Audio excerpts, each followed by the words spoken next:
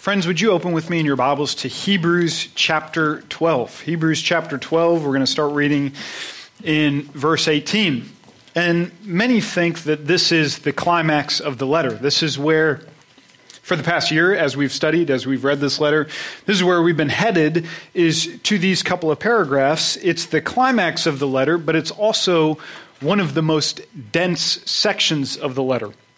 As I read this, I see allusions or quotes in just these couple of paragraphs from Genesis, Exodus, Deuteronomy, maybe Samuel and Kings, definitely Haggai and Isaiah, and then others see influences from the Psalms, Jeremiah, Ezekiel, Joel, Amos, Zephaniah, and Zechariah.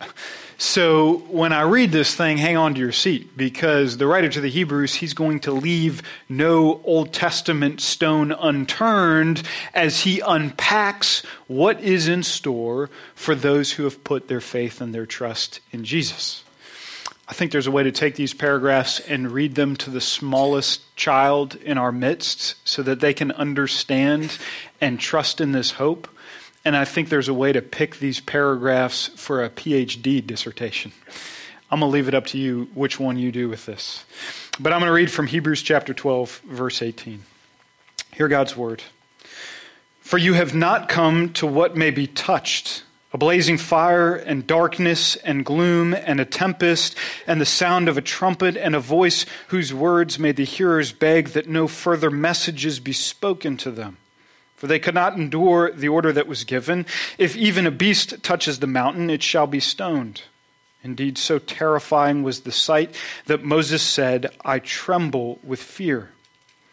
But you have come to Mount Zion, and to the city of the living God, the heavenly Jerusalem, and to innumerable angels in festal gathering, and to the assembly of the firstborn who are enrolled in heaven, and to God, the judge of all, and to the spirits of the righteous made perfect, and to Jesus, the mediator of a new covenant, and to the sprinkled blood that speaks a better word than the blood of Abel. See that you do not refuse him who is speaking. For if they did not escape when they refused him who warned them on earth, much less will we escape if we reject him who warns us from heaven. At that time his voice shook the earth, but now he has promised, yet once more I will shake not only the earth, but also the heavens. This phrase, yet once more, indicates the removal of all things that are shaken, that is, things that have been created, in order that the things that cannot be shaken may remain. Therefore, let us be grateful for receiving a kingdom that cannot be shaken, and thus let us offer to God acceptable worship with reverence and awe, for our God is a consuming fire. Let's pray together. Lord, we just sang this beautiful line that sounds too good to be true. Be still, my soul. Jesus can repay from his fullness all he takes away. That's something you promise again and again in your word, and that's a promise we want to put to the test today from Hebrews chapter 12. Will you stand by your word, and will you, by your pure grace and love and mercy alone, repay us out of your bounty over and above anything you possibly take away from us? We ask humbly, we ask delightedly in Jesus' name. Amen. You know, you read these paragraphs and you hear about the scene that is coming at the end of the world in which God is going to take a hold of the cosmos. He's going to take a hold of heaven and earth. He's going to take a hold of everything that's been created, seen and unseen, and he's going to soften the whole of it. Depending on which prophet and which biblical writer you hear from, it's being described in very different ways. The writer to the Hebrews, he quotes Haggai when he says God's going to take the cosmos and he's going to shake the thing. Peter, the Apostle Peter, says that the universe is going to be burned and it's going to dissolve. The Apostle John, when he looks into this vision of the end of time, he writes in Revelation that as we're looking over the created world, the sun is going to turn black, and the stars are going to fall, and the sky is going to completely vanish in front of us. It's going to be gone. But I think one of the most vivid descriptions is in Isaiah chapter 24, when he says, "The earth staggers like a drunken man. It sways like a hut. Its transgressions lie heavy upon it, and it falls and will not rise again." That's where this created world is headed. This is apocalyptic literature. This is literature that describes the end of time. This is not precision. This is poetry within prophecy to say, how do I describe something to us for which we have absolutely no frame of reference for? God's going to take a hold of this thing and he's going to shake it. And once the dust settles, stuff is gone. I mean, it is just gone. Things that we have spent a lot of money on, things that we have spent a lot of worry on, things that we have gathered to ourselves and we've locked up and we've guarded and we've been afraid to lend to another person, stuff that we have actually worshiped. When God shakes the earth, it is going to be gone forever. There's no heads up. There's no warning. There's no do-over. In the blink of an eye, God grabs the universe, shakes it, and it is absolutely gone. You hear a paragraph like that, and it becomes a not-so-subtle nudge in the direction of taking inventory of what we have and what's in our life. I mean, literally, what would it look like to go home and to open up an Excel spreadsheet and to make 2 columns on that sheet which says stuff that can be shaken and stuff that can't be shaken? What in my life, what do I have, what am I doing that is going to last forever? And what in my life will burn and dissolve and sway like a drunken man who falls and cannot get back up? That exercise to divide those two things, that's not as easy as it looks. It would kind of seem like you could just put the spiritual things over here and the physical things over here, and that's kind of how you begin to divide this order, but it's not so simple, and I'll give you an example. What about when we pick up our Bibles and we sit down with them in the morning and we pour ourselves a cup of hot coffee in our favorite mug and we read our Bible and we sip our coffee? We might think to ourselves, the reading of the Bible lasts, but the drinking of the coffee, that's the stuff that's going to be shaken, right? The physical and the spiritual you can separate, but that's not true at all, because what happens when I'm actually reading my Bible with apathy or distractedness? And what happens when I'm drinking my coffee with utter gratitude and worship? All of a sudden, it's the coffee drinking that stands, and it's the Bible reading that is put away. It's not as easy as it might look to make these two categories. And the writer to the Hebrews, he knows that, and so he's going to help us take inventory of our lives and discern what in our lives is going to last forever. He's going to do that over the next couple of weeks that we're together. Today, where he starts with that inventory is not the cup of coffee. Today, what he starts with, the thing that cannot be shaken, is all about this marvelous celestial city of God. When we read this first paragraph, which is verses 18 to 24, in the Greek, that's really just 2 sentences, and it's a contrast of 2 different things. It is the contrast of how Israel used to approach God and how we now as believers approach God in Christ. Those 2 things are being set against each other. They're being contrasted in this passage. And so look at verse 18. He starts by saying, we today, us, we have not come.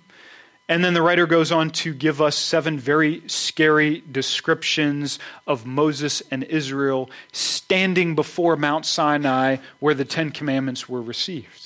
And he says, you believer, that is not what you have come to. This is not the covenant that you stand under. This is not you. He says instead in verse 22, but you have come.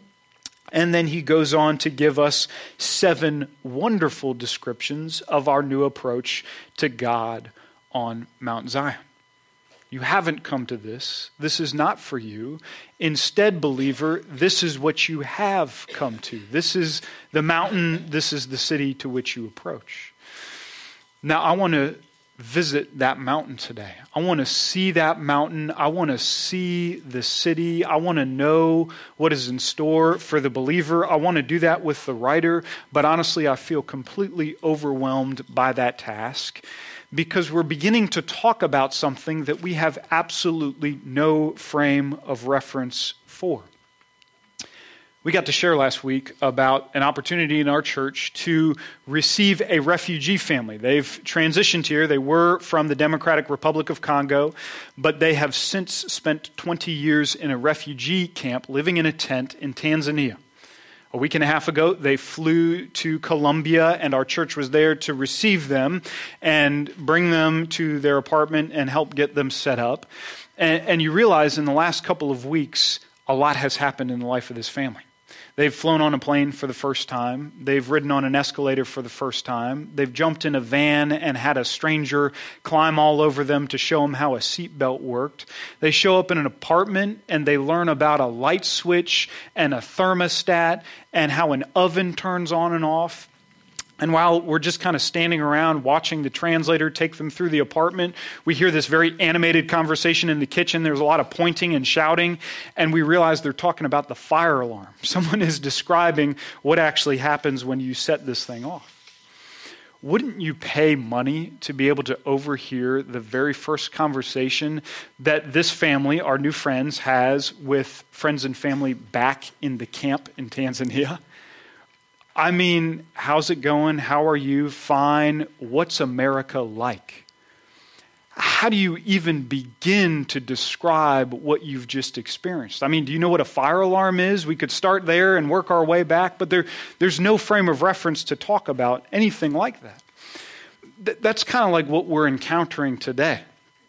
You've got this church receiving this letter. It's a persecuted church in Rome, and they're finding it very hard to make a permanent life in the land in Rome when people keep taking their property and throwing them into prison.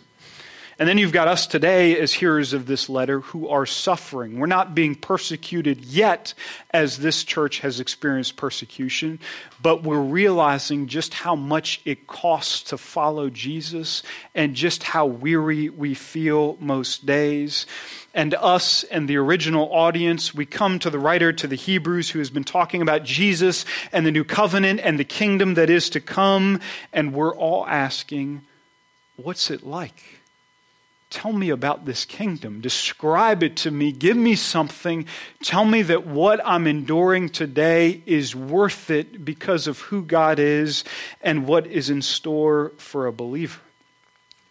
How do you even begin to answer a question like that? What's your frame of reference to understand the kingdom to come? I mean, have you ever met an angel face to face? If you haven't, it's going to be very difficult to describe what's in store for the believer. But the writer to the Hebrews, he takes courage, he takes a deep breath, and he says, you know what? I'm going to go for it. I'm going to explain this place to you. I'm going to give you some descriptions so that you know the kingdom that is yours now, of which you benefit now, and of which you will dwell in for the rest of your life. Here goes nothing. You have come to a city that's on a mountain. We know something about Jerusalem, right? Earthly Jerusalem. We know something about that city that King David made the capital of Israel. It sits on Mount Zion. And as we read our Old Testaments, we understand something about when David made that his capital, God gave him incredible victory. I mean, he was able to finally defeat enemies that had harassed Israel from the moment they set foot in the Promised Land. He brought peace and prosperity. God did something marvelous in that city. In fact, a time came in that city where the Gentiles that had been defeated and now made peace with Israel, they actually began to travel to Israel to bring gifts and to hear for the first time about the one true God who dwelled there. We know something about that city, and if we do, we realize that's just a shadow. That's just a placeholder. That's a land and a city that gets our imaginative juices flowing, that we can hear something about the earthly Jerusalem and know that it shows us something about the heavenly Jerusalem. Whatever peace, whatever joy you feel when you think about a permanent, lasting city in which we will never be hurt or displaced again, those are the feelings you're supposed to begin to channel when you hear about a lasting city, the city of God in Jerusalem on Mount Zion. That promise of permanence, that means something different to us at different seasons of our life. I promise you, for a refugee whose visa status has just been frozen in an American airport, to learn that there is a promise of permanence that is in store for a believer, that's one of the sweetest notes of the gospel.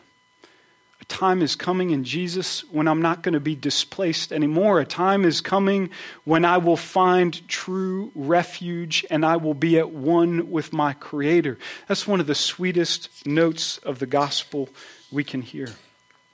When we arrive in this city that cannot be shaken and it cannot move, we're going to notice that there's a lot of activity. There's a lot of bodies there. There's a lot of coming and going. In fact, we read in our passage that there are innumerable angels in festal gathering. There's a bunch of angels.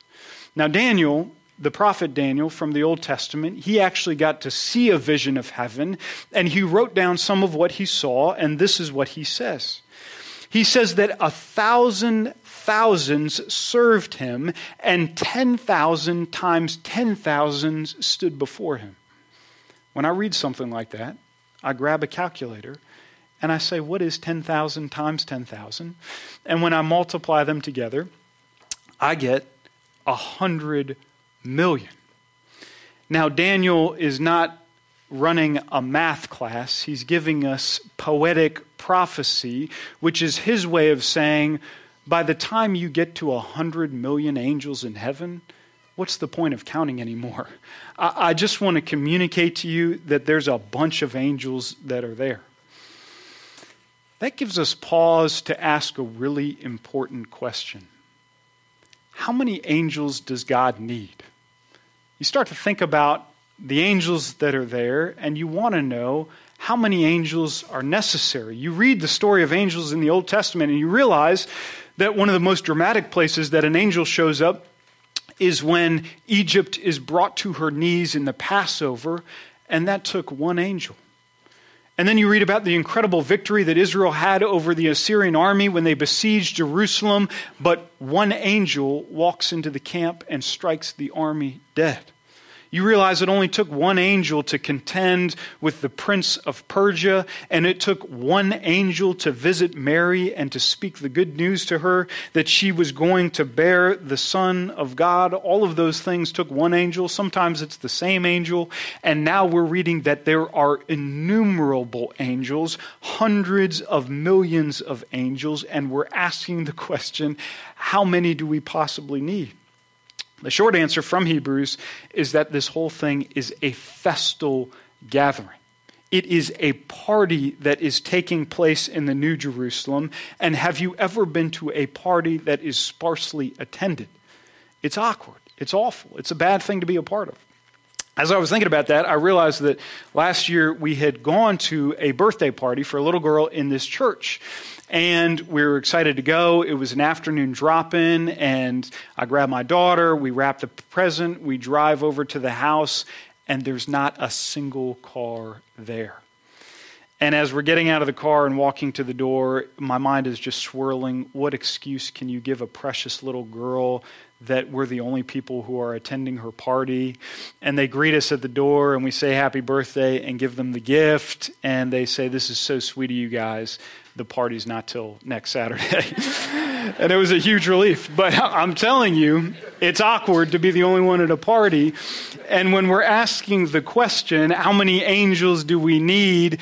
It's like God is saying, maybe we don't need 100 million angels, but if you're throwing an everlasting wedding banquet that is going to go on for all eternity, well, let's just kick things off on the right foot, right? Let's just get angels mingling so that nobody feels awkward or left out. That's happening now in the New Jerusalem that is from above. Mixing and mingling with these angels in the kingdom are two groups of people. There's a little debate over which group is which, or if they're one and the same thing. My interpretation is you've got two groups, and number one is here in verse 23, the assembly of the firstborn who are enrolled in heaven. I take these to be those who have died as believers before Jesus came. So they knew something about the coming of Jesus, but they didn't know about Jesus dying on the cross for their sins. They're the saints we read about in Hebrews chapter 11. They're the firstborn. They are the first to trust in God. They're the firstborn of believers, the fruit of what Jesus has won. In heaven, now, before the throne, are Abel and Enoch and Abraham and Sarah and Moses and Rahab and Gideon and all of those nameless saints we read who have passed on before the coming of Christ. But also there with them and with the angels are this second group of people, verse 23, the spirits of the righteous made perfect.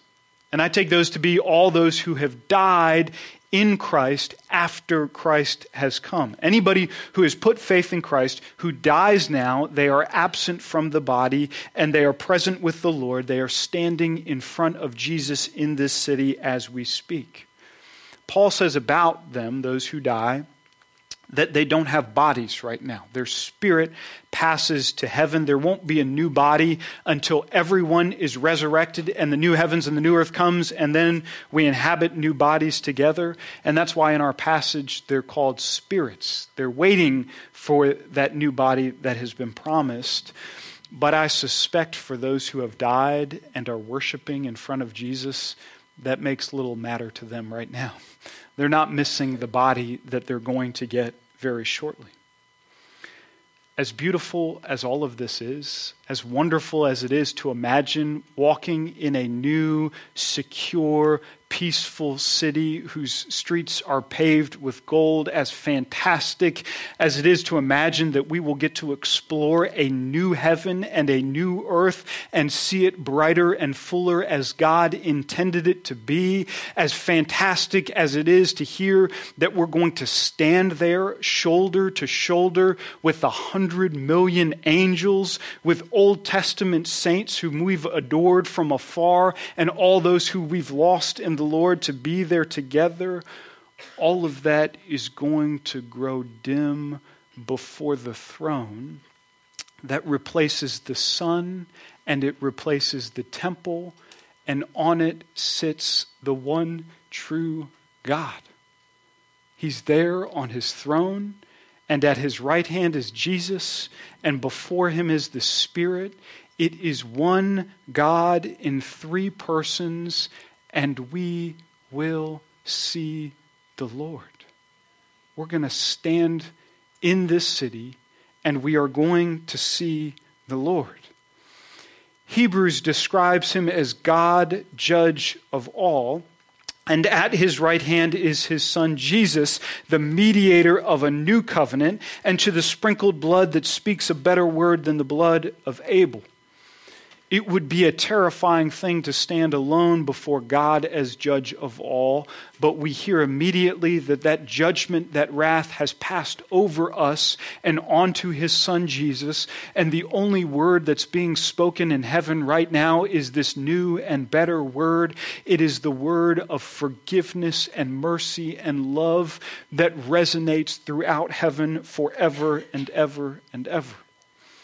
We are going to do the one thing that we were created to do, that we have never, ever fully done, and that is to worship God face to face, without reservation, without fear, without doubt, without ingratitude, and we're going to do that forever. Let's pray together. Our Father who art in heaven, hallowed, hallowed, hallowed be your name. Your kingdom come, your will be done on earth as it is in heaven. Lord, let us see this kingdom from afar. Let us see this kingdom as citizens who have already inherited it and its benefits. And let us rejoice, and we beg you to come quickly, Lord Jesus. Do that, we ask, in your name. Amen.